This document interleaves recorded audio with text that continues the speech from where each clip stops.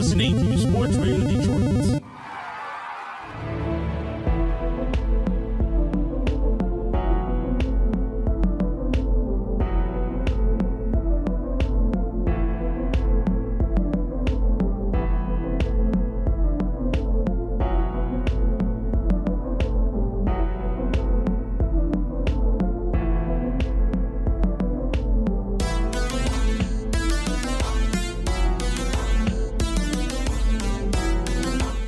Hello and welcome back to Grave Discussions. I am your host, Barnabas. And I am your co-host, Samuel. Welcome to episode number 42, 2018, the year's top screams. Oh yeah, this is our very last episode of 2018. Yes, and you know, we're at 42 weeks in a row. We're at the beginning of 2019. Mm-hmm. When did we start this? 2017? No, earlier this year. Was it earlier this year? It feels like it's longer, been going longer, yeah. How many weeks in a year? I'm a dumbass. I don't know these things. I don't, dude. 55? I don't fucking know. I think it's like 52 or something. Whatever. But yeah, we've almost been doing it for that long. We're 10 weeks short of a year. Yeah, March will officially be like our 1 year anniversary. So that's no homo. So well, I'm just kidding, but whoa. we're gonna be a year old. Yeah, it's crazy. So I mean, I'm thankful if we're doing that, you know, for starting the podcast this year, because it's been a lot of fun and I love discussing horror like any chance I get. Yeah, that's pretty much the only thing I'll talk about besides like video games and yeah, you know, swimsuit models, the female ones, of course. And that's about it. Yeah. I don't have many interests. I am a man. I'm very simple. Yeah. Simple to understand. Simple to please. Unless your name is Hellfest. I just gave a spoiler alert of what I think of that movie. Oh man, what a scathing review. Yeah, that's all I'm giving it to. Yeah. And that's all the mind you should give that movie as well. All right. We'll talk about that in detail since I managed to watch that one. Yeah. So this episode is going to be kind of special because we're basically wrapping up 2018 and we have to give you guys our top films of the year. So we're going to each have a top 10 list and we're going to talk about why we picked each film, what we liked about it, etc. So also, if we haven't seen it, that's why it's not on our list. Doy. Mm-hmm. Or we just didn't feel like it was good enough for top 10, obviously. Yeah. So we'll see. I mean, I think our lists are going to be a little different with some similarities. Oh, yeah. But we're going to get into that a little bit later. First, we have to give a shout out, of course, to Sports Radio Detroit, who really made our entire year happen in the first place for hosting us. It all started at a Starbucks. It did, yeah. Yep, Starbucks and Dearborn Heights. Yep. I think. So, yeah. Thank you, Sports Radio Detroit. If you want to go support those guys, check out all their other awesome shows. You can do so on all their social media. And you can find them on Twitter, Instagram, and Facebook. That's SRD, Sports Radio Detroit. And, you know, they're the one and only, like I say every week, not Detroit Sports Radio. Correct. Sports Radio Detroit. There's a key difference there. It's the word placement. It is, yeah. The English language is confusing, I know, to many of you. Yeah, like how they have Final Destination Yeah. and then The Final Destination, even though that one's like the fourth one. Yeah, but they're two different movies. Yeah, but who's going to know in like 50 years? They're going to be like, oh, why didn't they just call that number 4? Because we like to overcomplicate things. We do that everywhere. We have to. Yeah. So go check out Sports Radio Detroit. They're fucking awesome. We want to start you guys off with the news as always before we get into our lists. It's been kind of slow. The holidays just happened. So not a lot of people were working, obviously. How was your holiday? Mine was good. Went to a friend's house. She made us all dinner. We ate eggs. And then I got you know, I had myself some Christmas trees. Ha ha ha. What about you? Mine was pretty good. I just kind of spent a little time with the family, and mostly I was just catching up on Red Dead Redemption 2 and like 2018 horror movies. So it was pretty good. Yeah, like Christmas night, that's what I was doing. I was just watching some shit. Yeah, I was trying to watch Gremlins, but no like service had it, except for Rent, and I wasn't Really? about to rent it. Yeah, I had the movie. I was just too lazy to go to the other room and get it. For real? Yeah, for real. It was like 11 at night. I was like, I mean, all my DVDs and shit are in my garage, so. Yeah. That's even, I wouldn't want to do that. But anyway, I'm glad that we both had a pretty good holiday. I had a nice break from work. I just got back today, so that was nice. But yeah, I hope that you guys all had an excellent holiday as well. Let us know what you did, if you watched any cool new movies, whatever. But let's get right into the news. Unfortunately, we started last week off with a death in the news, and it's the same thing this week. Damn. Yeah. We got to just get these out of the way before 2019. Yeah. I mean, I don't know, man. I thought 2018 was going to be like, it's going to show us some mercy, and it really didn't. Yeah, it's still not showing mercy. Yeah. So Donald Moffat, who played the commander in John Carpenter's The Thing, unfortunately has passed away. He played M.T. Gary in the film. He had a very famous scene during the blood testing, where I believe he, was proven to be the Thing, and it was great. Unfortunately, he passed away. He was 87 years old. Damn, I hope I can make it to 87. Yeah. Maybe not that old. Dude. Because Nicholas Roeg was like 75, I think, when we talked about him last week. Something like that. 87 is crazy, dude. Yeah, it really is. I mean, and you can see this picture on the article too. I mean, he looked old even back in like the 80s, Oh, yeah. when The Thing came out. So that's crazy, but rest in peace to him. He was great. He was in a bunch of other movies like Logan's Run, The Right Stuff, Trapped in Paradise. And he was even nominated for a Best Actor twice. So yeah, RIP to him. Very unfortunate. I will definitely be watching The Thing to celebrate his role in that movie. I got to watch it again. Yeah, for sure. I mean, I'm just going to buy the Blu-ray. The Blu-ray is awesome. Yeah, there's a really cool steelbook out there too. Oh, is there? Yeah. I like the steelbooks a lot better. Yeah. I feel like I got more of a collectible with my money. Exactly. That's why I like buying them as well. But let's move on. RIP to Donald Moffat. We're going to be talking about Alien right now. Okay. Oh, shit. What's going on with Alien? More specifically, actually, I think we discussed this briefly in a previous episode, but there were rumors going on about an extended or expanded Alien universe next year. Hopefully it's not another fucking Cloverfield movie. Yeah, I hope not. Imagine if they're just pulling our nuts with this, and there's the Cloverfield Requiem, and they just hit us with some bullshit. Or like Alien versus Predator versus, I don't know, Pennywise the Clown or some. They're gonna bullshit. have. I hope it's. They need to start taking things in like. It doesn't even have to be in any certain direction. Just stop taking everything in the same fucking direction. Now all there is people are just stacking these universes, and they're just remaking a whole bunch of shit. Yeah. It's just too much right now. Like, well, this might be kind of a positive because I just hope it's not another Cloverfield. That's all. No. Or like fucking. Well, Alien, I don't think really has anything to do with Cloverfield. Well, yeah, but I know. You know what I mean? Like, well, there was Alien Covenant, which was the very last movie that came out. I'm just hoping, like I said, like it's not some like Prometheus shit. You know what I mean? Yeah. Like that type of addition to like the universe. No, I agree. Because I hope it's like Xenomorphs. Like, yeah, Prometheus did not have anything to do with the Xenomorphs, really. Alien Covenant was the follow-up to Prometheus, and it did have a lot of that stuff. And yeah, I don't really want to see that either. I want it to go back to like Alien and Aliens. I want. You know what? You know where it like. We just need to like. I think we need to like just reboot Alien. Like not the same thing. Don't have the fucking same idea and remake it. Don't just call it Alien.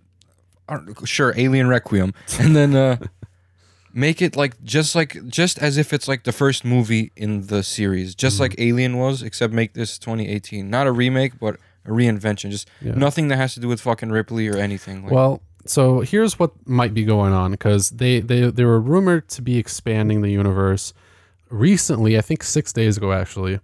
There's an Instagram profile which is called Alien Anthology. And they posted a bunch of like new images and stuff.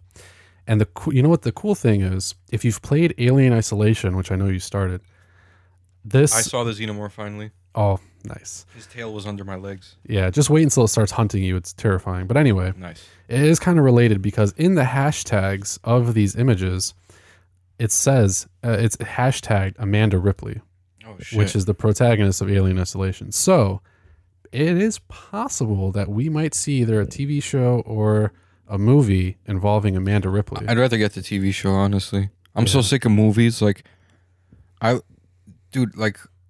once remakes started being made, Texas Chainsaw Massacre was okay, and all these additions to the universes were like the Rob Zombie's Halloween to Halloween, and then we had the Jason remake, and then they left Jason alone, and then we had the Freddy remake. Yeah, and it's just I don't know anymore. I mean, it does kind of depend on the property, because I feel like for TV shows it does let you do more character development and more story and stuff, but there are certain things I'd rather just see in 2 hours versus like 10 hours. Oh yeah, I got you. Then it kind of like really drags on. But I like Scream, for example. When I know it came out in 2011, Scream 4, but once the Scream TV series came out, like I just felt like just involved with Emma Duvall as I did with like Sidney Prescott, and that's because like I feel like a TV show is better at like just keeping you interested, because like it always ends on a fucking cliffhanger too, like especially with these horror TV shows, and like Ash vs Evil Dead, for example. Like I would rather watch more of that than see a new Evil Dead movie. Like, you know what I mean? Yeah. It feels fresher.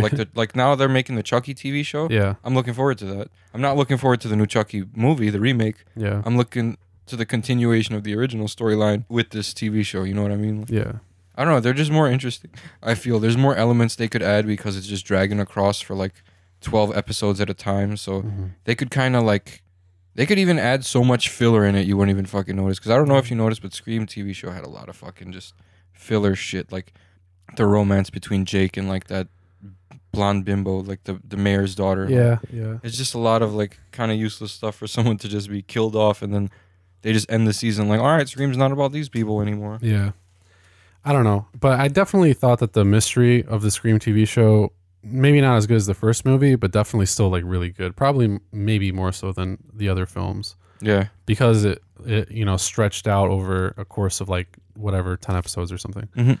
So yeah, I totally understand. I think a TV show of Alien would be cool. I mean, the game, if they basically base it off the game, it could totally be a TV show, because the game's pretty long, and there's a lot in the game. So I guess we'll see what happens. Right now it's just a teaser, and I kind of hate putting this like presumptory like kind of stuff out there, but it's been slow. Yeah. But like I've been on like Bloody Disgusting. There hasn't been a lot of shit. but the Amanda Ripley thing is kind of exciting to me, so I expect we'll see more in 2019, hopefully early 2019 about this. We'll see. But the next thing that's up again is kind of like a speculative thing, but A Nightmare on Elm Street, which has been I read this earlier today, supposed to have been rebooted basically for 3 years now. Bloody Disgusting spoke with someone from New Line Cinema, and essentially they said that their main priority right now is the Conjuring universe, which makes a lot of sense because it's their money-making machine. Oh yeah, and their last Conjuring installation wasn't really great, so they should kind of focus on like picking it back up after The Nun. You know what I mean? Yeah, I mean, especially considering in terms of Freddy, or A Nightmare on Elm Street, rather, compare the last Insidious to the last Nightmare on Elm Street. Oh man, the last Insidious looks like a masterpiece compared to Nightmare on Elm Street. Yeah, or The Conjuring, I mean, rather. Oh yeah. Yeah. So either way. Yeah, either one. Like, Insidious: The Last Key is like way better than the new Nightmare on Elm Street. Dude, the Nightmare remake was so bad. Yeah. Freddy looked like a fucking iguana, like a burnt iguana in the face. Yeah. And I just don't think that Jackie Earle Haley fit the part, because they really needed like a tall, lanky guy like Robert Englund. Yeah. And instead they picked a stocky, short guy to play him, and the face makeup was trash. So yeah, the face makeup was, I don't know, his face just wasn't Freddy. Like I said, it was. Yeah. I almost believed that he was a pedophile. You know? Yeah. I mean, yeah, if they had a scarier Freddy, someone that actually could like move like Freddy does and was kind of like tall and skinny. I could play Freddy. Yeah, you could. I'm serious. Yeah, I you're could really going play up. Freddy. Yeah. They just need to change my voice with the little. Yeah. I can't talk like Robert Englund.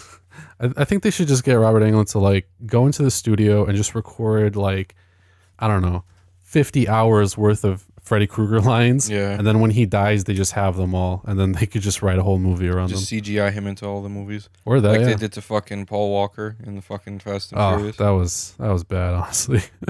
But yeah, something like that. Anyway, apparently the new Nightmare is still in the works, but we're not sure when it's going to be made. Hopefully soon. They're talking about a reboot again, which makes sense after the last movie. Oh my god! You know who they could get to fucking play Freddy? David Howard Thornton, the Terrifier clown. They could, dude. Mm-hmm. Yeah, I wanted to see him play Joker too. That would have been crazy. That would be really cool. He's really good. Yeah, and he's a really cool guy as well. He really we talked is. to him. He actually talks over back to you. Instagram. Like Yeah. he followed me. He follows me on Instagram and on Facebook. Yeah, he's very passionate. So I mean, hey, let's fucking petition to get him to at least audition for Freddy Krueger. I'm gonna talk to him about it. I'm gonna message him and be like, "Yo, have you thought about auditioning for Freddy Krueger?" Yeah, hey, dude, if he does it, he'd be like, "Thanks, Barnabas and Samuel." I'll be like, "Dude, I just wanted to see a good Freddy movie. I don't care." Like, you know. Yeah, same. I miss it because I could go on about it for a long time because it does have a special place in my heart. But yeah, I just wish that we could see like a good Freddy movie again, because the last good one was in 1993, 94 with New Nightmare. They get. I'm about to message him right now, but I'm about to speak it so everyone can hear us. Okay. Hey, I heard they're rebooting Nightmare on Elm Street. You should totally audition for the role of Freddy Krueger. Oh yeah, we'll let you know. We'll let you guys know what he says. Oh, I sent him a voice message. That's kind of creepy. Yeah, now he's gonna be like, "Wow, this guy's weird." Why do you think you recorded your voice? Hey, maybe he'll reply more positively to that. Like, wow, they really took the time to send a voice message.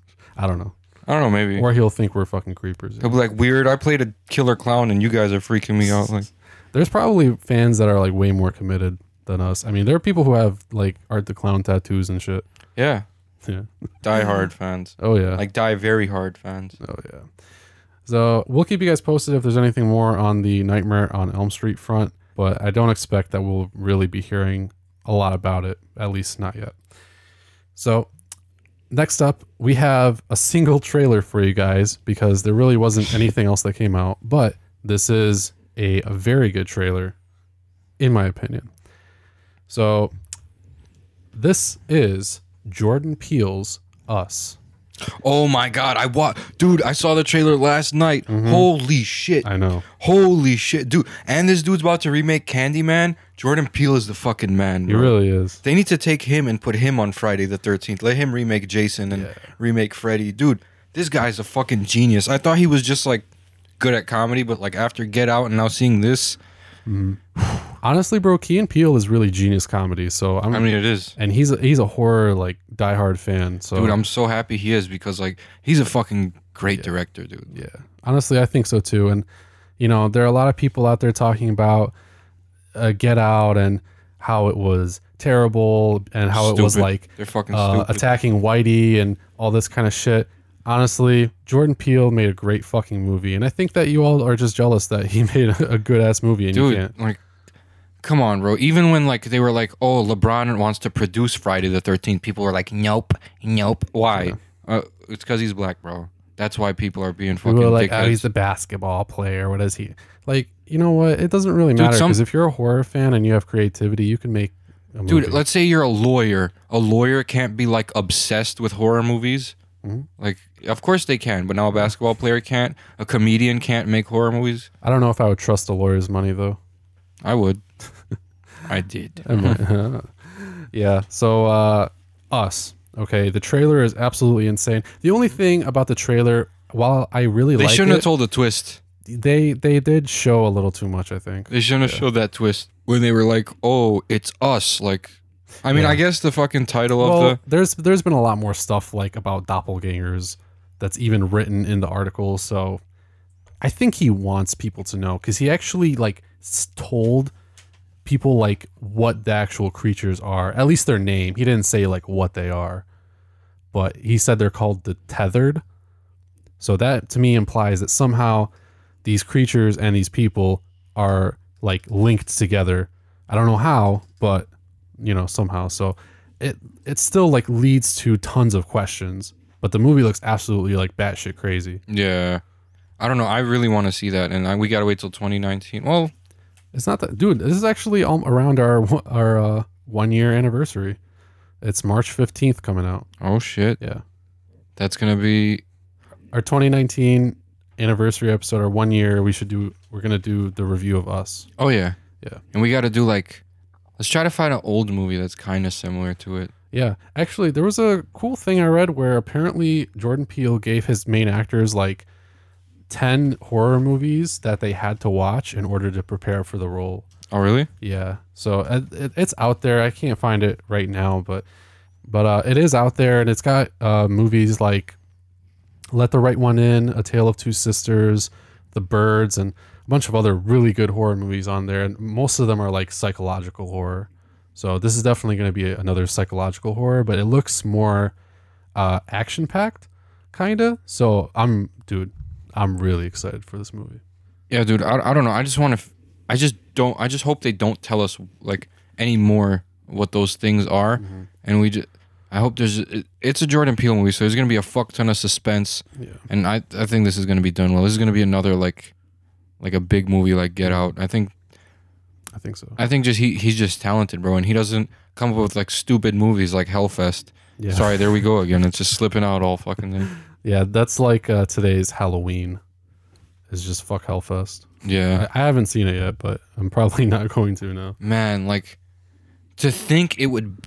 All right, we'll talk about that later. Let's just continue on. Well, I mean, this movie is not in your top 10 horror movies of the year, or is it? Which movie? Hellfest. Because I think that's a pretty good lead up. It's number 22. Okay. And you know what's right before that? The piece of shit known as American Fright Fest. The one I told you. Yeah, you told me. I'm glad we didn't watch it now, because...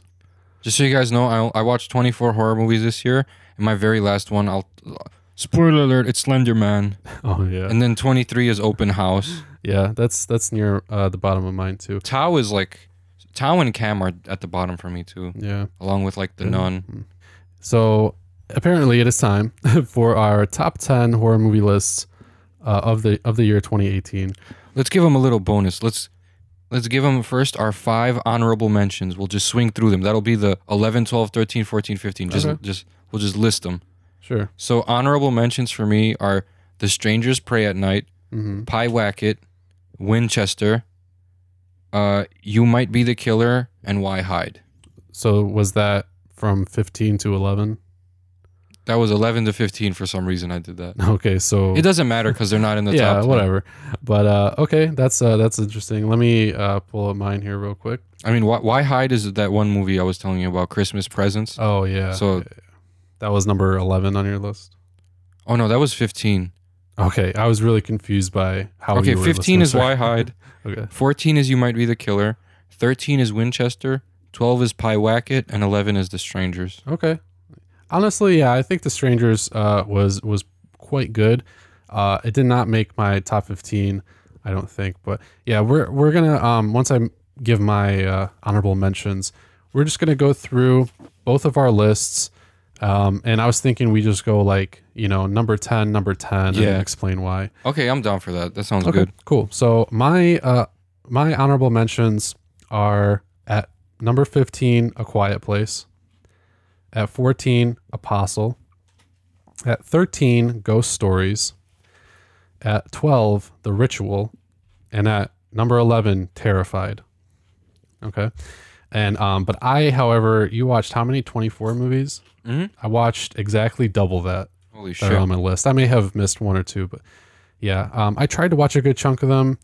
I definitely missed quite a few. Some notable ones that I did not watch this year included Cargo, The Clove Hitch Killer, Marrowbone, Lutz, Overlord, actually, and then Hellfest I didn't watch. So there are quite a few that I didn't watch, but I think I touched on most of the notable horror movies of the year.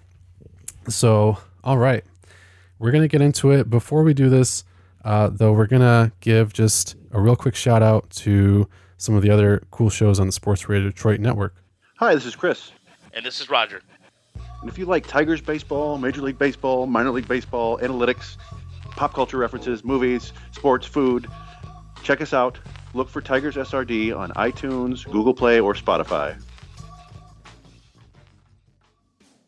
Do you love pop culture? Discussions about pop culture?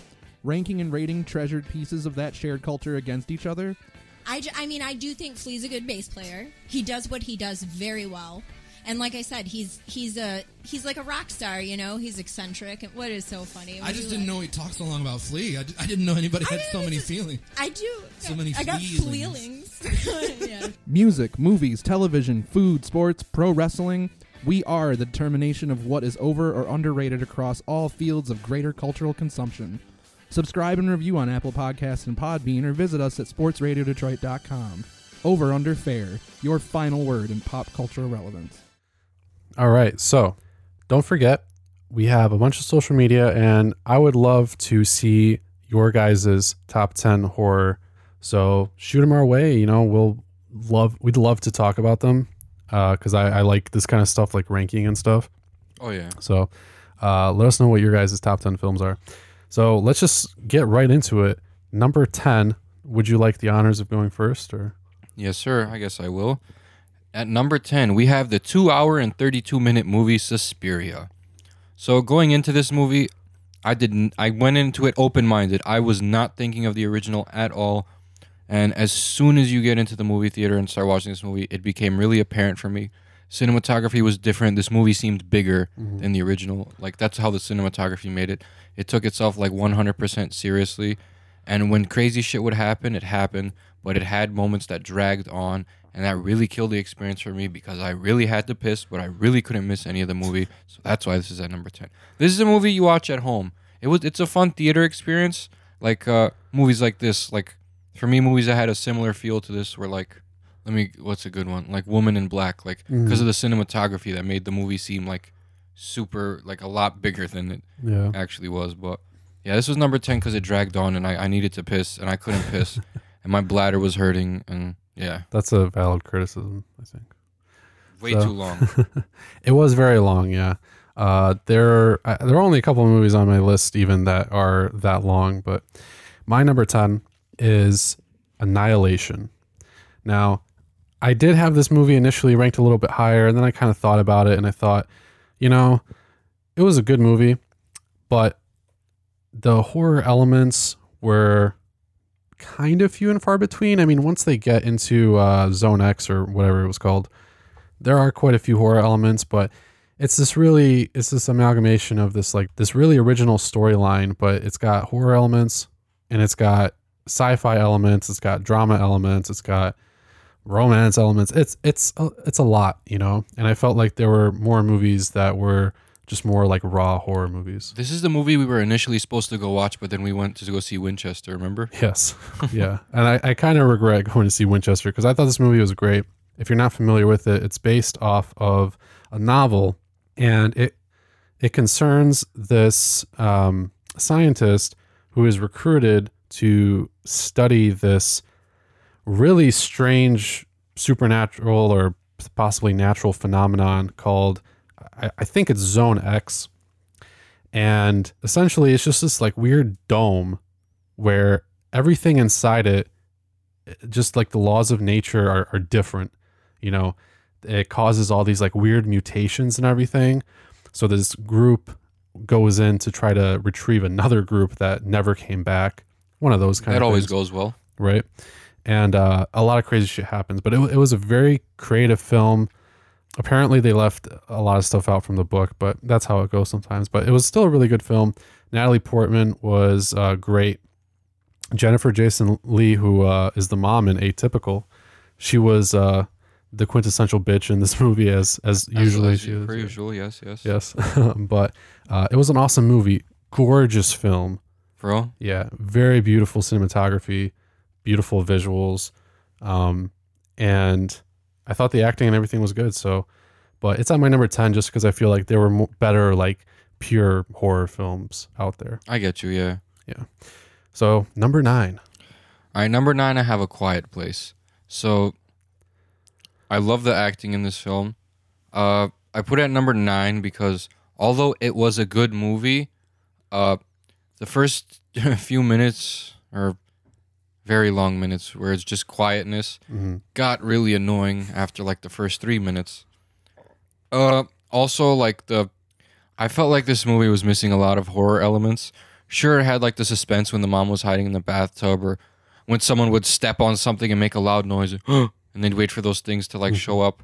Sure, it's suspenseful, but like nothing to me about like the cinematography helped the movie do that. And for me, like the suspense for me comes in the lighting and cinematography, like in Insidious and The Conjuring and all that stuff, like all those paranormal movies. I know this one was about aliens, but this was still missing like that dark element. I know it's hopeless because it's at the end of the fucking world, of course. Yeah. But I just felt like this movie it's at number 9 because flat out it just wasn't scary. That's fair. It wasn't scary. Let's think about it, right? Quiet Place. Remember with the aliens and the dad sacrifice? Yeah. Wasn't scary, right? No, I don't really think Exactly. so. Yeah. Wasn't There were a scary. couple pretty tense moments, like in the basement initially. Exactly. Where it was flooding and stuff. But Kinda yeah, it wasn't tense, but, like not tense like, oh shit, he's walking down a hallway and he's walking really slow and the music is getting louder and they're zooming in and it's super dark. I kind of see shadow. It's not that at all. yeah, not really. It's more like, oh, where's the monster gonna come from? Yeah, they really just played on the whole like gimmick of you make even like the slightest decibel of noise and you know this thing's gonna come and like chop your head off, and it really doesn't work out like that. So yeah, I do get that. Like I said, it was like my number 15 or 14 or something Gotcha. like that. So my number 15. So yeah, I definitely thought there were better films, but very innovative movie, and I think John Krasinski did a good job. It was his directorial debut too, so imagine if this was like his 5th movie and he had more experience. Like I think it would have been a way better film. Oh, it was good. Like I said, Yeah. it just wasn't scary. Yeah, and I think that knowing how to make a film scary just comes with experience. That's Yeah. what I'm saying. So okay, awesome. Mine was another very innovative film. This one actually was pretty popular in the horror circles, even though it was kind of like a gory modern RoboCop kind of deal. My number 9 is Upgrade. Now, I kind of wanted to put this movie a little bit higher, but then I thought about it and I was like, you know, this was a really good film, and I understand how it has a lot of horror elements because this guy basically is like almost a cyborg, and he's just going around and like involuntarily kicking people's heads off and blood's flying everywhere, and you know, but at the same time he can't really control it, and there's just this robotic voice inside his head. It's like an AI. It's an awesome film, you know, and there's a lot of action, there's a lot of gory action, but yeah, not a lot of horror elements. Like Predator, basically. Kind of, sort of. Like I said, almost more like RoboCop. Gotcha. Yeah, so, but I thought it was good. Just, yeah, not really a ton of actual horror elements. But the synthy kind of 80s soundtrack, which is a very common theme in 2018, was really well perceived, and I really liked it. And I actually did go to the theater to see this, and it was an awesome movie, like theater experience. So, yeah, that's my number 9. Moving on, number 8. So for number 8, I put Ghost Stories because I just really enjoyed the shit out of this film. Don't get me wrong, I had Pyewacket at number 12, and I really liked Pyewacket. But this one was like a lot deeper than Pyewacket. Pyewacket was just little teenage bitch. Oh, I don't like my mama. I'm gonna make a demon kill her, or whatever the fuck she did. Yeah. And this one, it was this guy who doesn't believe in ghosts, and spoiler alert, he's been dead the whole time or something. You know, like Yeah, something like that. Some Sixth Sense type shit or something. that's what I like. The twist that I didn't explain when like reality started ripping apart in front of his own eyes. Yeah, I didn't expect that at all. I didn't. That's why it was so good, and it was actually scary too. Like there's 2 parts that really scared me. I remember jumping twice. Yeah. I had a couple good jump scares, but like the whole time you would never figure out like what the fuck is gonna happen, because you think this guy's just, you know, he's an atheist. He's like not gonna get to believe in this shit, and he doesn't give a fuck. He's not gonna find any evidence. So when someone's like, "Oh yeah, you want some evidence?" and like tell him what to do, he finds out that he's dead, and it's just like, I don't know. I felt like it was like pretty hardcore, man. Like, Yeah.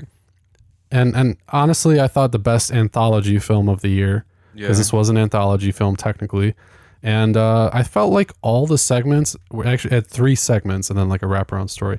I thought all the segments were honestly like pretty good. You know, the first one with weren't they in like it wasn't a prison, but it was some kind of like facility or something, and I was gonna that say was maybe, a paranormal one. Maybe they were at the loony bin. Yeah, it was something like that. But that was the paranormal one. Yeah, I thought all the segments were actually pretty good. So I agree with that. Yeah, that's pretty much it for me. Like, I mean, I was expecting a paranormal movie, and I got a psychological movie. That's why I was like, whoa, like. Yeah, I mean, every story pretty much had those paranormal elements, but it was really more of kind of an exploration of just like this guy. Yeah. You know? So. You don't even find it out until like the last fucking 10 minutes. So it's like, oh, all of this wasn't for nothing. Okay. Yeah. I mean, a lot of it was kind of connected, though. It was just played on like his disbelief. That was like the big theme, you know, faith, I guess, stuff like that. So, yeah, I thought it was a good movie. Totally deserving of a number 8 spot. Mine, if you can believe it, was Incident in a Ghostland or Ghostland. Oh, shit. Yeah. So, you know, we just watched it the other week or over the weekend. One of the two, or I think last week. I think Saturday or something like that. Yeah, Saturday, I think. And we were both just like kind of freaking out the entire time because it was a crazy movie. Fucking I don't want to spoil it because like. Yeah. This one was kind of more low key. I don't know if a lot of people actually watched it, but yeah. They should. Yeah. So it was directed by Pascal Logier. I don't know how to actually say his name, but he was one of the guys who did Martyrs, the original French Martyrs. Oh, for real? Yes. No wonder this was like. Yeah, this movie was fucked up. And actually, the basic premise was kind of the same, concerning these two sisters who, at a young age, just are victims of this really, really terrible abuse. There's this really shitty situation that happens. It just went from home invasion to sexual assault to imprisonment. Yeah. And exploring the psyche of a 9-year-old girl. Basically. Who can literally push herself out of reality so she doesn't have to fathom the pain that comes with it. Mm-hmm. That's what it's all about, basically. I don't want to... Essentially, yeah. But there are a lot of actually really tense moments in this film. I actually liked the antagonist quite a bit, like the two killers or whatever. Dude, they were creepy as shit. Yeah. Especially right at the beginning, like when like they were getting, like one of them was getting dragged away and like the dude was just flipping her off. Yeah. That was kind of fucked up, but... Yeah, honestly, the movie had a lot of like really dark, like adult themes. And I was kind of expecting it, but at the same time, I was really not expecting any of this. I thought it was going to be a paranormal movie. Yeah. No, but it was super violent. It dealt in like really heavy subject matter, you know, sexual abuse in children, essentially. But I thought that it portrayed those themes pretty well. Oh, yeah. You know, because there are a lot of heroic moments in this movie, as well as very tense, disturbing ones. And the way that the movie was constructed, like the way it bounced back between different narratives, was, in my opinion, done really well in like the grand scheme of the movie. Like once you finish the movie, you're like, okay, I understood why this happened here. And oh yeah, it was like really well thought out. Yeah.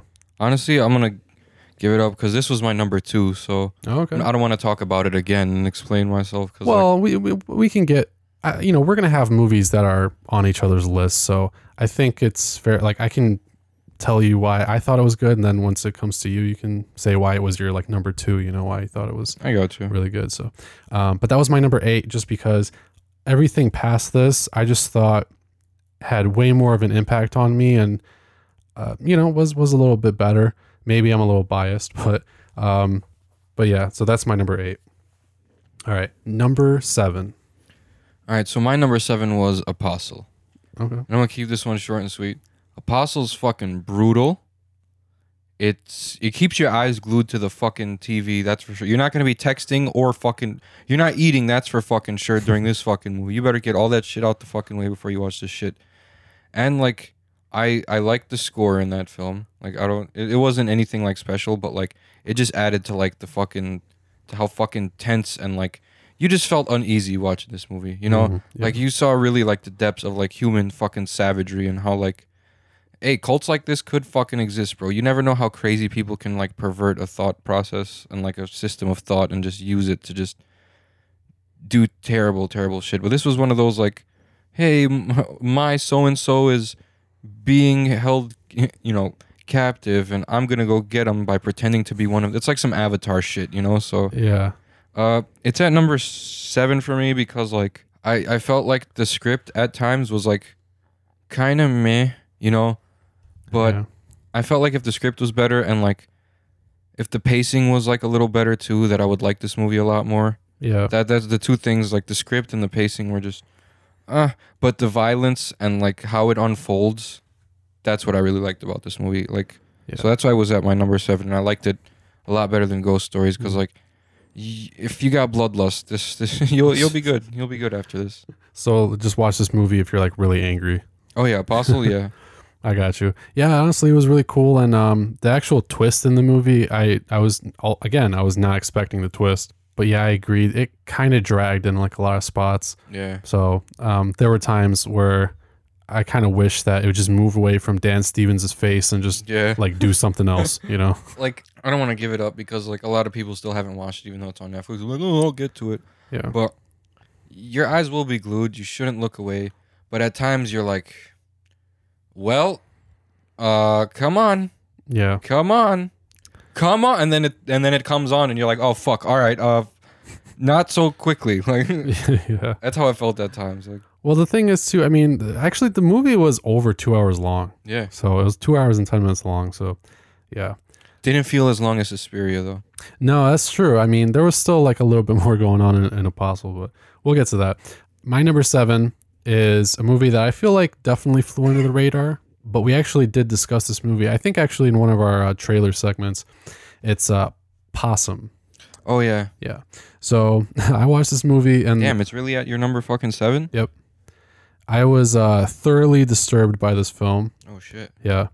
That bad? It's just it's not even that it was that bad. It had more like just really unsettling vibes. Oh shit. Okay, yeah. Ooh, atmospheric movies. You know me. It was very atmospheric. I wouldn't even say it was like artsy or art house or anything like that. It kind of was because there was there were a lot of like metaphors and stuff like that in this film, and it was very bleak, and the cinematography was good, but it was like odd at times, But just the story itself is very odd. So Sean Harris plays this guy named Philip, who is a disgraced puppeteer. And once you see his puppet, you'll completely understand why. But it's just like a fucking... Okay, so let me describe it to you, okay? Basically, he has this puppet that has the body of an arachnid, and it's got these really, really long, like, spider legs. That would explain the fucking poster. Yeah, and they're, like, hairy and everything. Like, it looks almost like it's, like, from a real giant spider. But it doesn't have a spider head. It has the head of a plain-faced, like, doll, and its just mouth is gaping open, and it's just staring blankly. It's incredibly disturbing, especially because, like, for like the first half hour or maybe more of the movie, the way that they frame and like shoot the puppet when it's on screen, because it almost seems like it has a mind of its own.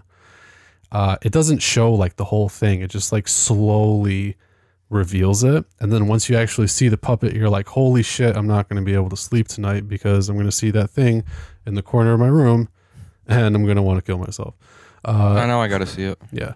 So it is slow at times, and it is kind of confusing because the plot doesn't really become immediate.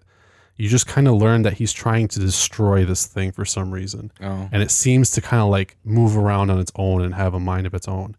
So that's kind of the story. There is another plot line too, which is kind of present, but it almost feels like just totally secondary.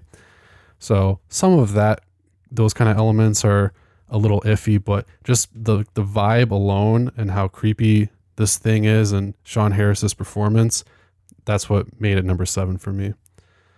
Yeah, that's Possum. Number 6. So my number 6 is a Netflix movie called May the Devil Take You. Now, I was waiting for a really good demon movie to come along, like Evil Dead-ish, like Drag Me to Hell-ish, even Insidious-ish, and this shit fucking delivered because like the demons were like up front in your face from the beginning. You have to wait about 5 minutes before you see the first demon creeping behind a fucking curtain at the hospital. Yeah. This movie was intense. It was fucking off the fucking rails. Like, it was not a subtle horror movie.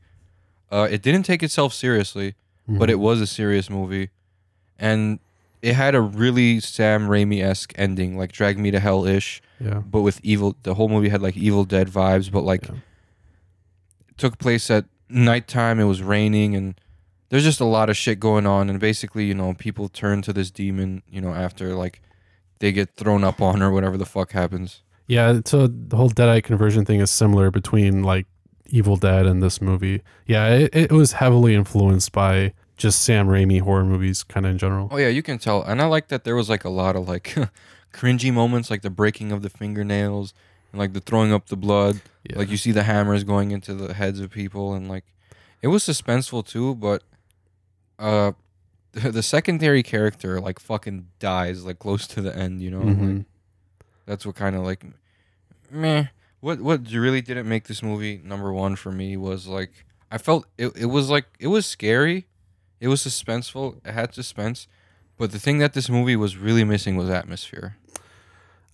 I didn't feel like unease. Like the setting didn't bother me because like the camera work was so good in this movie, and like it just looked like they were just recording something like, oh, this is happening. You know, like it wasn't really like a dark film. It got when they went outside and like her mom was like running on all fours through like the forest or whatever. That part, maybe the basement part, but like I felt like they needed more atmosphere in combination with like the suspense elements. And hey, fuck it, even more jump scares, because this is one of those movies that it's not a fucking genius horror movie. It's a fun horror movie. So I felt like we need a little bit more jump scares. We need a little bit more atmospheric moments to help build the suspense better. So that's totally fair. I'm going to talk about this a little bit more because it is actually a further pick for me. Oh shit. So yep, I'm going to talk about my number 6. My number 6 horror film of 2018 is Mandy. Oh shit. Yeah. So Mandy was one of the biggest horror movie stories of 2018. I think, as many of us horror fans know, the new Nicolas Cage film directed by Panos Cosmatos was just a complete trip. You know, you feel like even if you don't take acid while you're watching this movie, you kind of feel like you're on acid. Damn. Yeah. And it was crazy. And it stars Nick Cage as this kind of regular everyday man in 1983 whose partner, Mandy, portrayed by Andrea Riseborough, was taken by this like weird hippie cult. But the thing about this weird hippie cult, though, is that they summon like actual demons to come steal Mandy. And then Nicolas Cage, on an acid-fueled revenge trip. I thought he took ayahuasca or something. I don't. It was some like weird like LSD substance or something that these demons make. They're like demon bikers. It was absolutely nuts. And he just goes and slaughters a ton of people and demons and tries to get his girl back. So it's a really simple premise, but the way this movie is shot, the soundtrack, all the really trippy like landscape imagery and everything, and Nick Cage's performance. He always performed good, man. Fuck Dude. that guy. I know, right? Yeah, this movie and like Mom and Dad also I was just this thinking year. about Mom and Dad. Yeah, he's really stepping up his horror game for sure. But all those elements for me make this a really good film. And that's what puts it at number 6.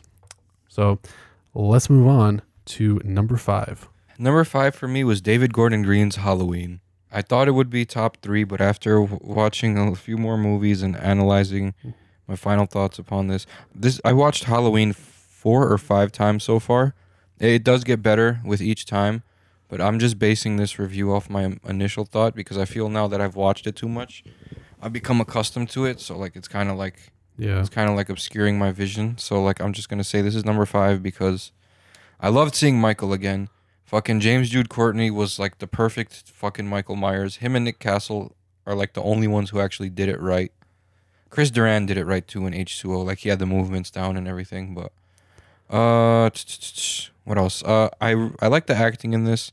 One thing I did not like, I've mentioned throughout the year, the pacing seemed kind of off. Like right off the bat, we get a little bit of credits, then to the mental hospital, then we get the credits again. Because first they're like, oh, so-and-so presents, and then they're at the mental hospital, and then, say something, Michael, say something, and then, dun, dun, dun, dun, dun, dun. I felt like they humanized Michael too much. He didn't have, like, the same questions that people were asking about him in the first one. Is he paranormal? Is he this? Is he that? How'd he get in? How'd he do this? How'd he do that? This kind of shows us he just kind of walks right up to your house, goes inside. They didn't show how he got into that babysitter's, the place she was babysitting, but so he had some like mystery to him, I guess. But like every time he got like hit with something, like it took a lot out of him, and that's what I didn't like. They made Michael Myers like just your average run of the mill like mental patient who escaped and has like really above average strength and like a pain threshold. So yeah. Well, what did you think about the atmosphere and the kills? Atmosphere was disturbing at times, like at the mental hospital. I like the scene where Loomis was talking about exterminating Michael and having them poison him and put him to death. I love the score to this movie. Cinematography was done like really well. Made Michael look like a lot more big physically and you know like than he was in the film.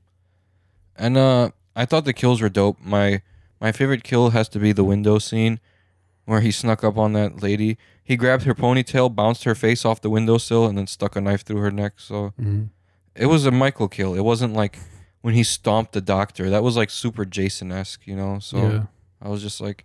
And the fact that when the doctor like fucking put Michael's mask on and started dancing and stabbing the fucking sheriff, and I was just like, oh boy. Yeah. But...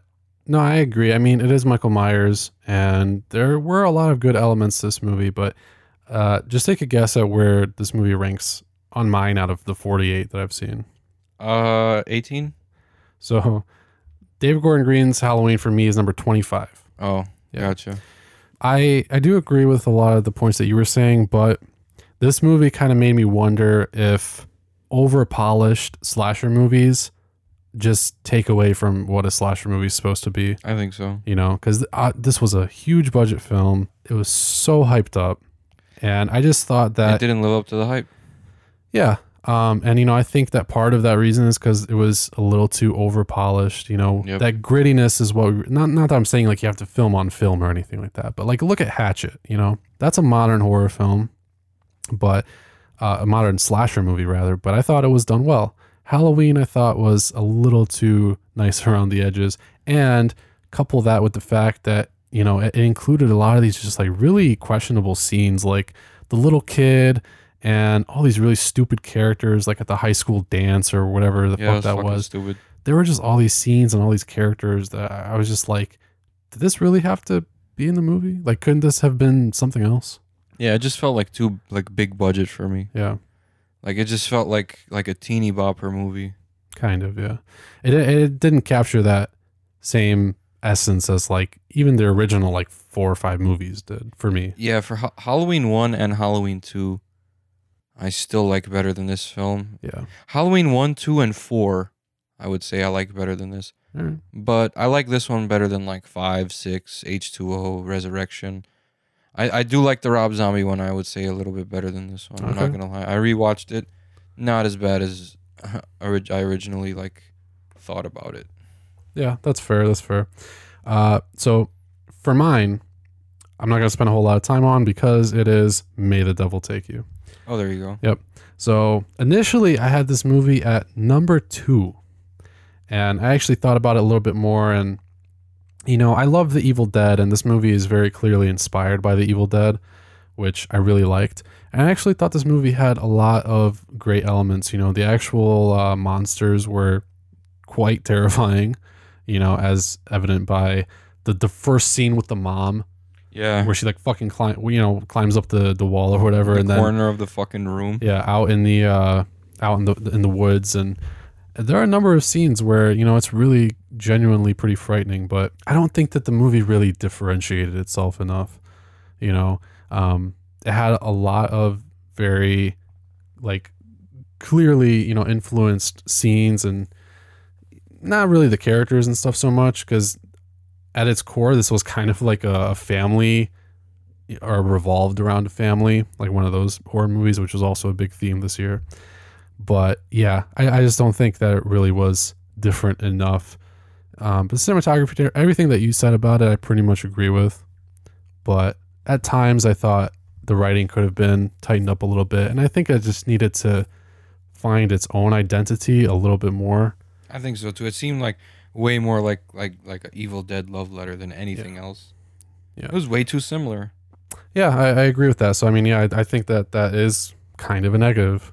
But at the same time, though, really, I think cemented the director, Timo Tadjanto, as an up-and-coming, big-time horror director for me. Because I thought he still did a great job. You know, This is number 5 out of my whole list. So, but yeah, that's May the Devil Take You.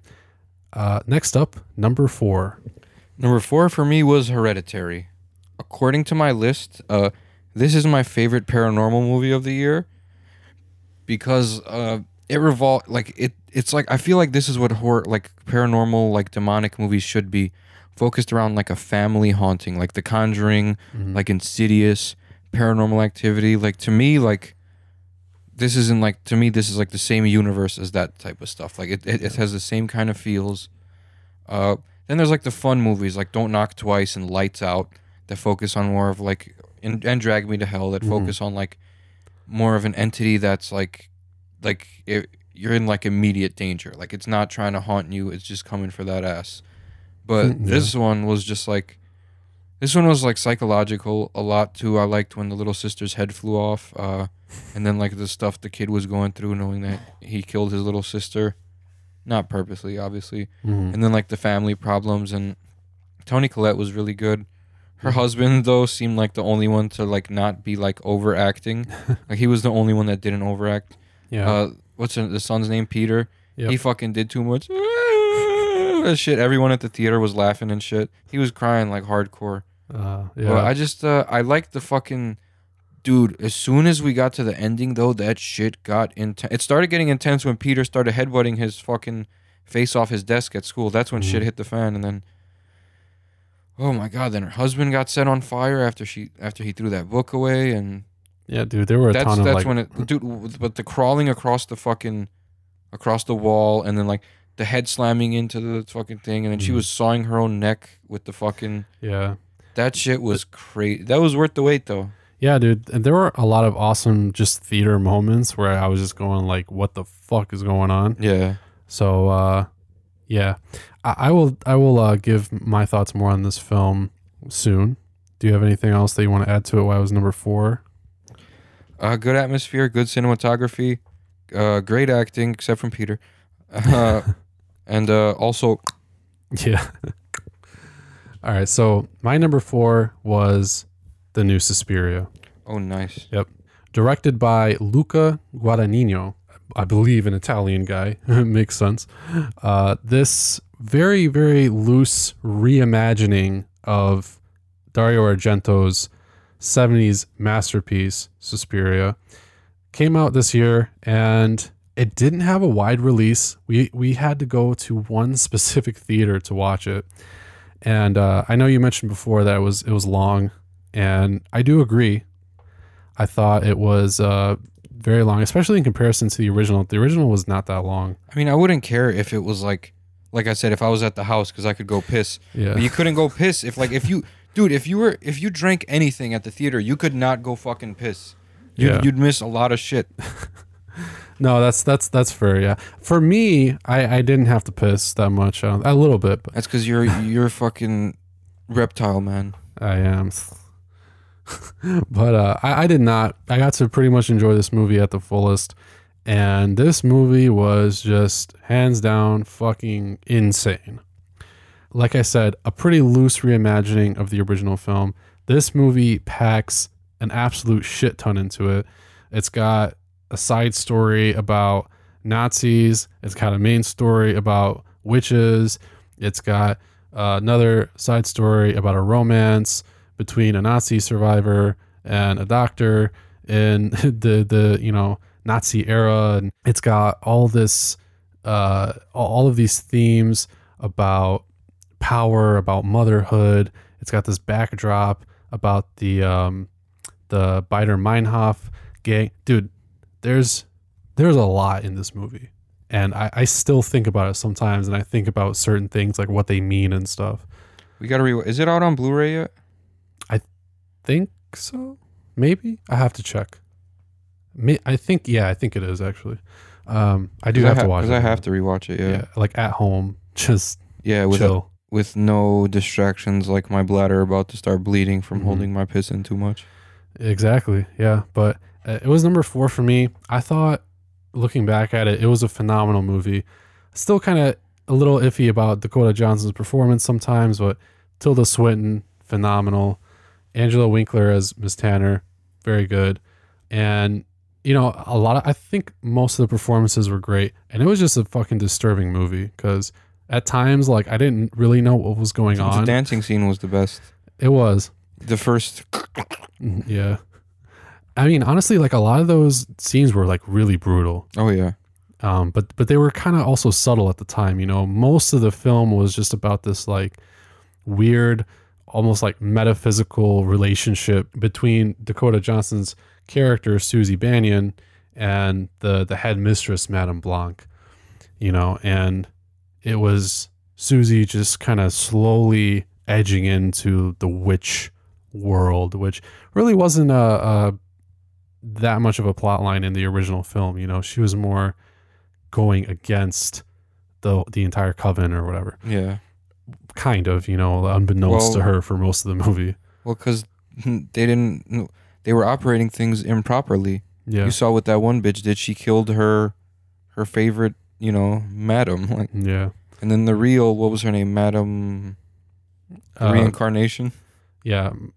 Helena Marcos or whatever was supposed to be like the head one. Are you talking about in the new movie? Yeah. Yeah. Well, I don't want to spoil it in case no one's watched it yet exactly, but yeah, no, I know what you mean. That whole end scene was fucking crazy. Yeah. That was probably like the weirdest thing I've seen in 2018. I was so confused though. Same. But it was super bloody, like ultra violent, and I thought it was awesome at the same time, But yeah, there were a lot of questions that remained to be answered, I felt like in this movie, but it was intentional. I mean, this movie was definitely made to make you think. That's why there were like all this like web of characters and different themes and, hidden meanings and stuff like that. But, in the grand scheme of things, I really enjoyed it. I thought the cinematography, the bleak colors and everything, really added to the story like a lot. And yeah, I liked this movie. So it was number 4 for me. Nice. All right. Number 3. We're getting close. Top 3. All right. Number 3 with the bronze medal for me is Bloodfest, a.k.a. Cabin in the Woods, done a little bit better. You think so? I think so, yeah. All right. Cabin in the Woods was too, like, preachy to me.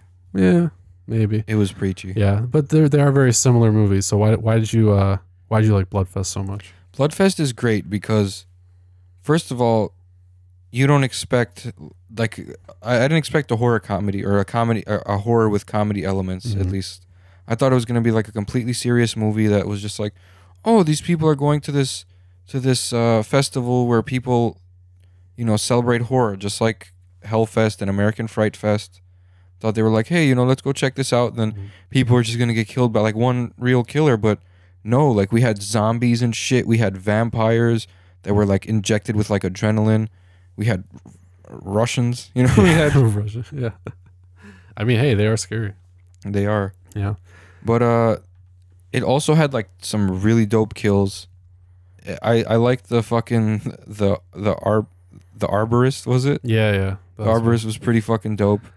This movie talked about a lot of like this was more like Scream, like yeah, it was very meta. Yeah, it was like blame movies for like the horrors of people instead of blaming people for being fucked up people. Yeah.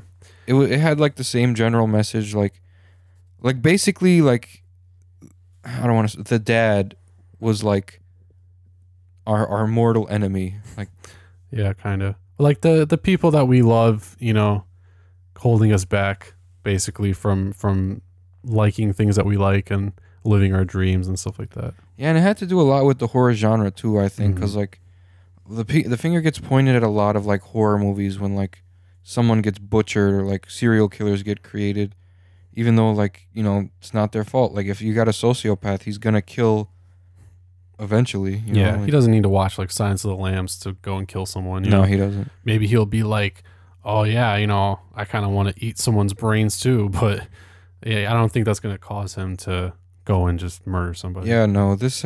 This movie wasn't too preachy, and it was fun as shit. I liked all the kills. All the kills were like really intense. I don't remember a lot of practical effects. I mean a lot of CGI. I remember mostly practical effects, and like they were done really fucking well. I agree. Like it wasn't like a poorly made movie at all. I thought it was gonna be like super low budget, but the acting was great. I liked the cinematography. It was like it had more like comedy movie cinematography though. It wasn't really too suspenseful. At times it would be suspenseful. You get a few jump scares here and there. Yeah. But I think this was like one of the more well put together movies of like 2018. Like Halloween seemed like it was just slapped together. Yes, this is a lot better than Halloween in my opinion, and this definitely made it to my top 3. It is my favorite. No, it's not. I take that back. It's not my favorite killer movie Okay. All right. Interesting. of this year. Yeah, I did like this movie a lot too.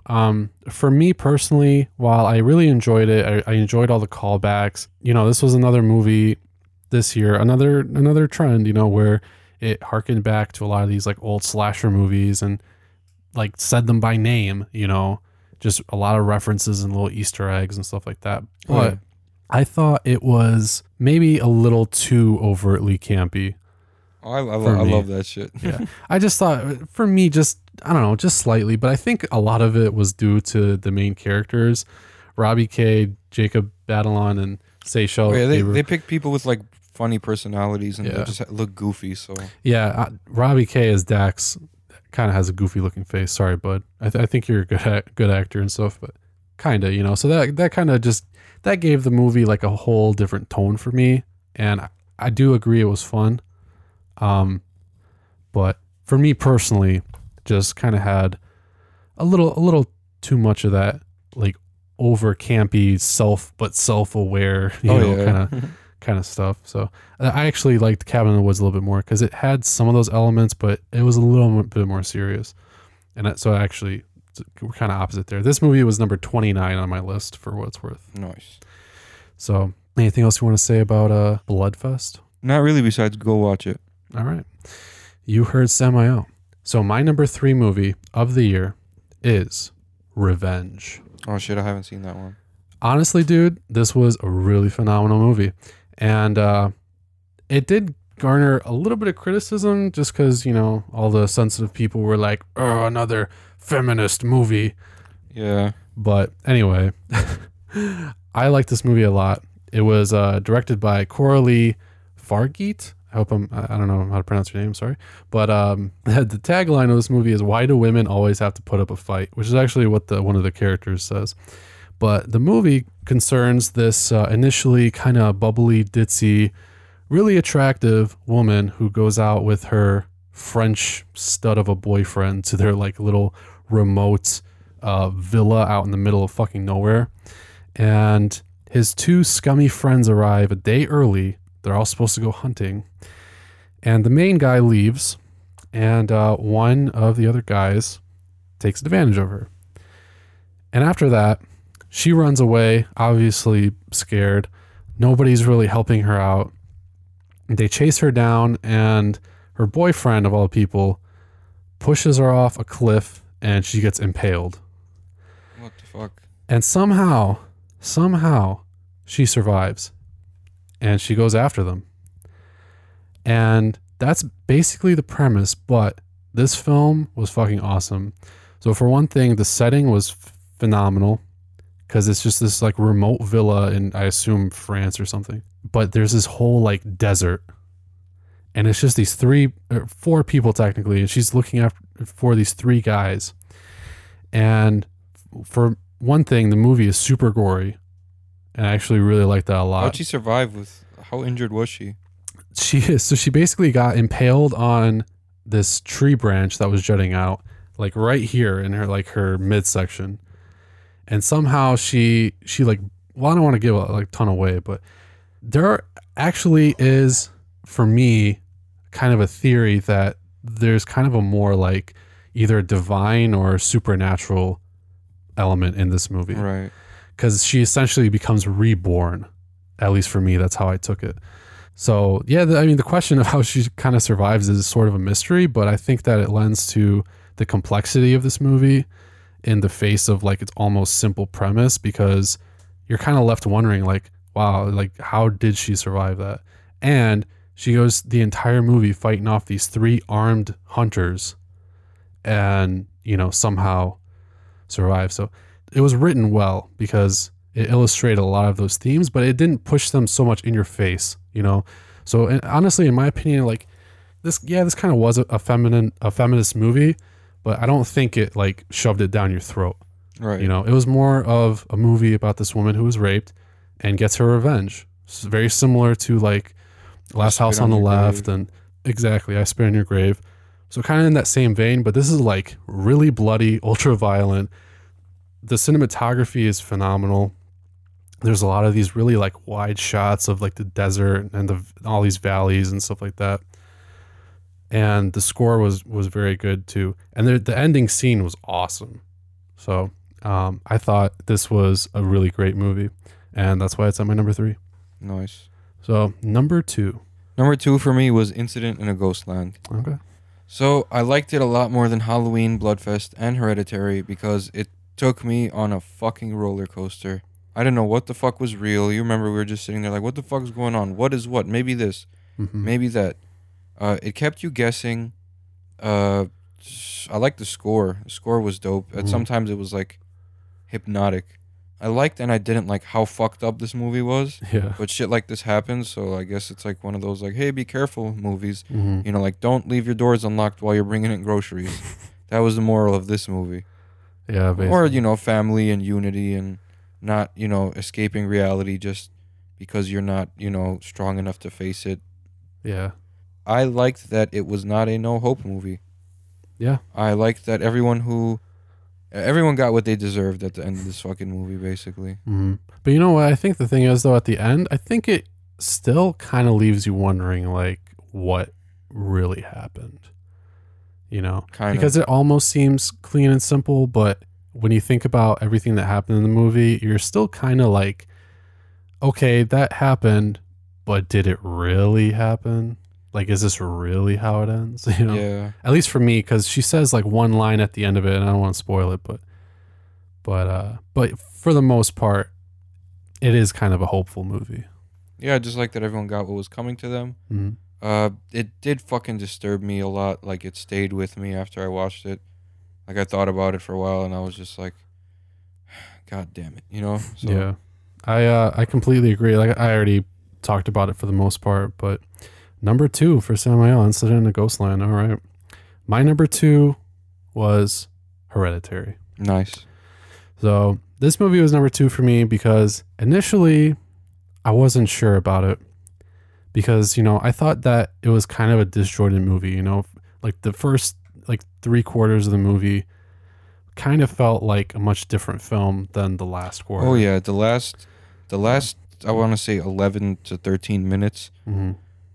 The whole tone of the movie went like, yeah, completely 180, like 180, and then you went blind in one eye. That's how that shit went. Like 50 to 500. Yeah. Basically. So that was basically my initial impression, and I was impressed by the movie itself. You know, for the most part. I mean, Ari Aster, again, this was his debut, you know, like feature film, and this was quite possibly, maybe not against number 1, but maybe the best like directorial job This was in horror this year. This was your favorite paranormal movie this year, though, right? It was technically, and yeah. It was mine too, right? If I'm not, yeah, it was. Yes. Except it was number 4 for me. Yeah. Either way, my favorite paranormal movie of the year. Yes. Yeah. And even though like a lot of the times it didn't really feel like that until like you got, you know, further into the movie, but still, like, even, you know, I loved the last bit of this film, but I still, like, over time I've come to really appreciate the rest of it as well, like in conjunction with that last part, because you know, it really did kind of lead up to it almost really well. I just thought it kind of, there could have been a bit more, but still a phenomenal film. The acting, very good. I think Toni Collette deserves an Oscar, or at least a nomination for this. Yeah, because when she was flipping the fuck out, she was flipping the fuck out. Yeah. And she sawed almost her whole fucking head off. Yeah. I was going to say... That was fucked up. That was the most... Yeah. That's what really stayed with me after this movie. Besides the kid getting decapitated, was like her cutting her own fucking neck over and over. And how the fuck did she get in that attic? Never mind. No, I know. It got real weird at the end. It got real weird. But phenomenal performance by her. I was going to say maybe my favorite female performance in a horror movie this year. I might have to give it to Matilda Lutz from Revenge, possibly. I'm not sure. But Toni Collette was definitely a standout. And let's be honest, Hereditary was the biggest story of 2018 in horror. Oh, yeah. I don't think you can deny that. Yeah, because Halloween was just like, hey, he's out. Yeah. Like, that was the fuck? Basically. But Hereditary was absolutely nuts, the hype surrounding this movie and the reactions to this movie. I mean, because, you know, I remember like when it came out, super polarizing. And initially I didn't like it as much as I do now. But after kind of gestating on it for a bit, you know, I definitely appreciate this movie a lot more because it was very disturbing, you know. Even like the parts that weren't in like the last 30 minutes were super disturbing. You know what made me realize I really liked it? A week after I watched it, I was like, damn, I want to watch it again. Like already, yeah. I just wanted to like catch all the little details more, you know, and just be able to like connect all the pieces more and stuff, you know, because I kind of felt like the whole Paimon story was not the central focus, and I feel like if they focus on it a little bit more, it may have been a bit more of an interesting film. But overall, I thought it was amazing. So that's my number 2, Hereditary. And I'm 99% sure we both have the same number 1 movie. I believe. Let me guess. Can I guess? Is your Summer of '84? It is. Okay, because that's my number 1 as well. Yeah. Now, sure, maybe not a lot of people will agree with this as number 1. This was the movie that we watched together. Well, then I disagree with them. Yeah.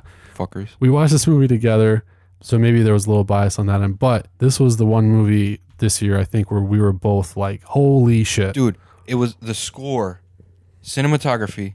Those were like 10 out of 10 for me. Especially the score, that was ridiculous. Yeah. It was a coming of age movie. It was a big mystery, and it kept you guessing. Like there was, I guess what it was missing was like the red herring was there, but everyone knew that wasn't the guy. You know what I mean? Like once he got apprehended, we knew like that's not him. Yeah. Because ironically, it happened after something. You remember? It was like, we're gonna find this guy, and they found him. It's like, well, that was almost too easy. Yeah. No, I do. The red herring was good. I mean, I'll just say that I thought this was the best written horror film of the year. It was. You know, it was flat out. And it was a horror film, but at the same time, like you said, it was this small town, suburban kind of serial killer slasher movie. And that was the whole narrative. Yeah. It's like, Yeah. because the craziest things happen up in the suburbs. Yeah.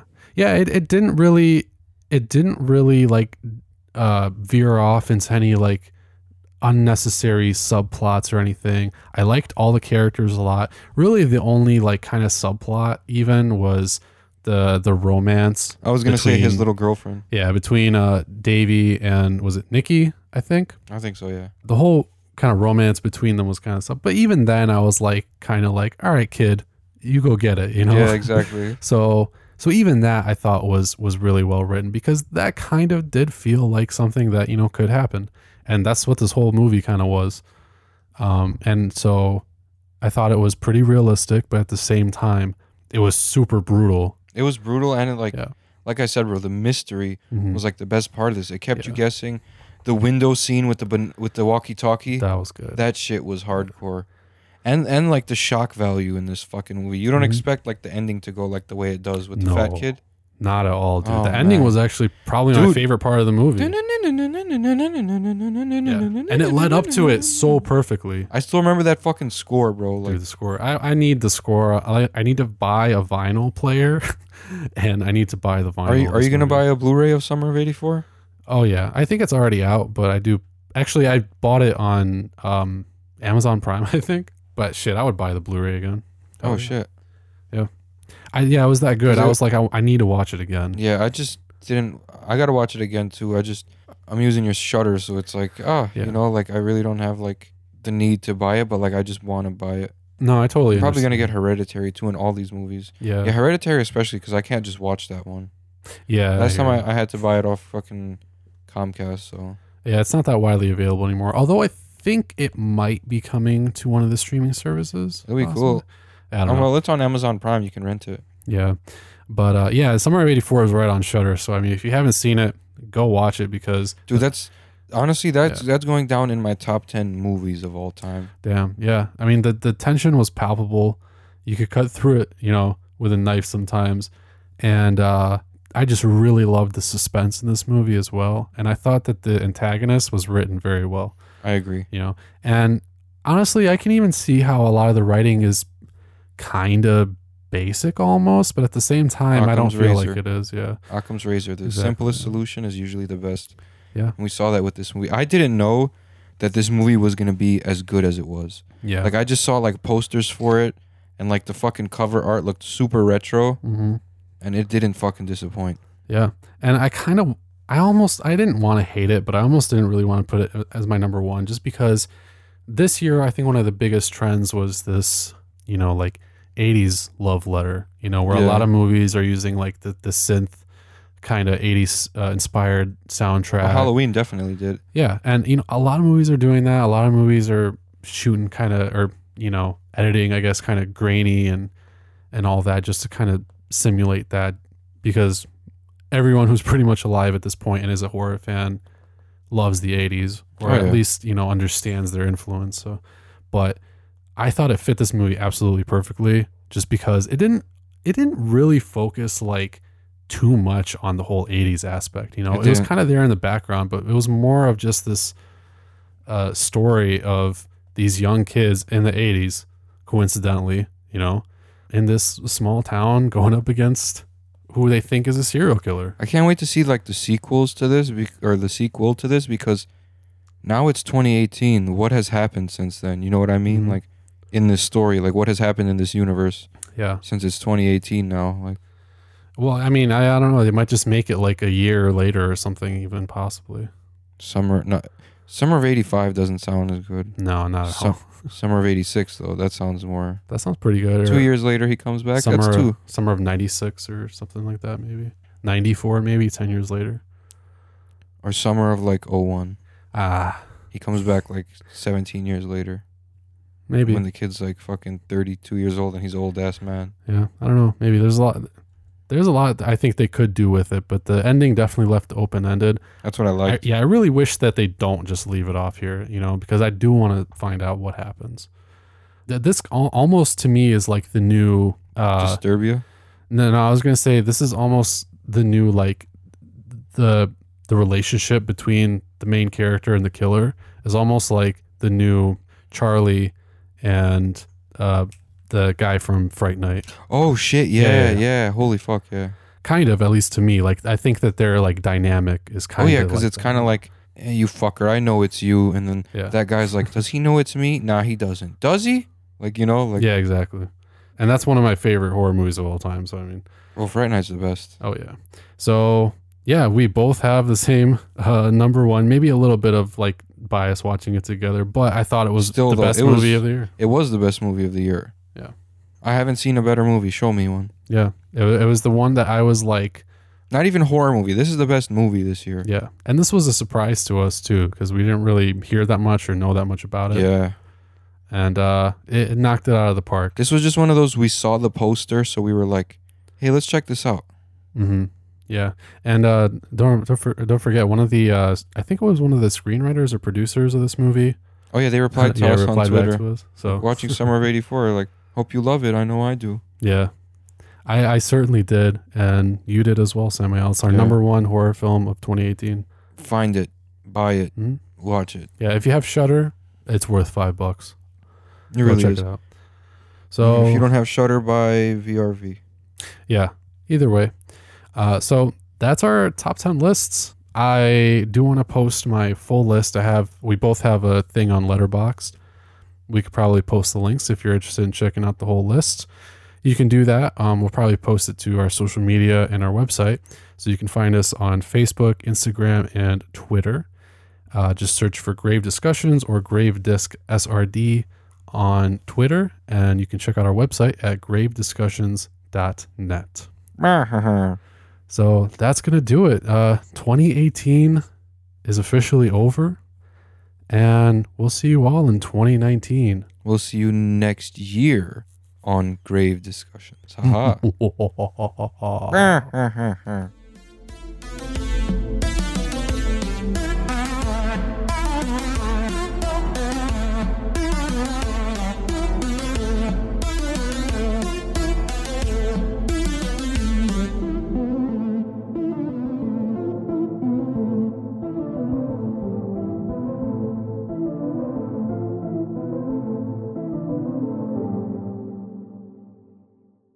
This has been an SRD production.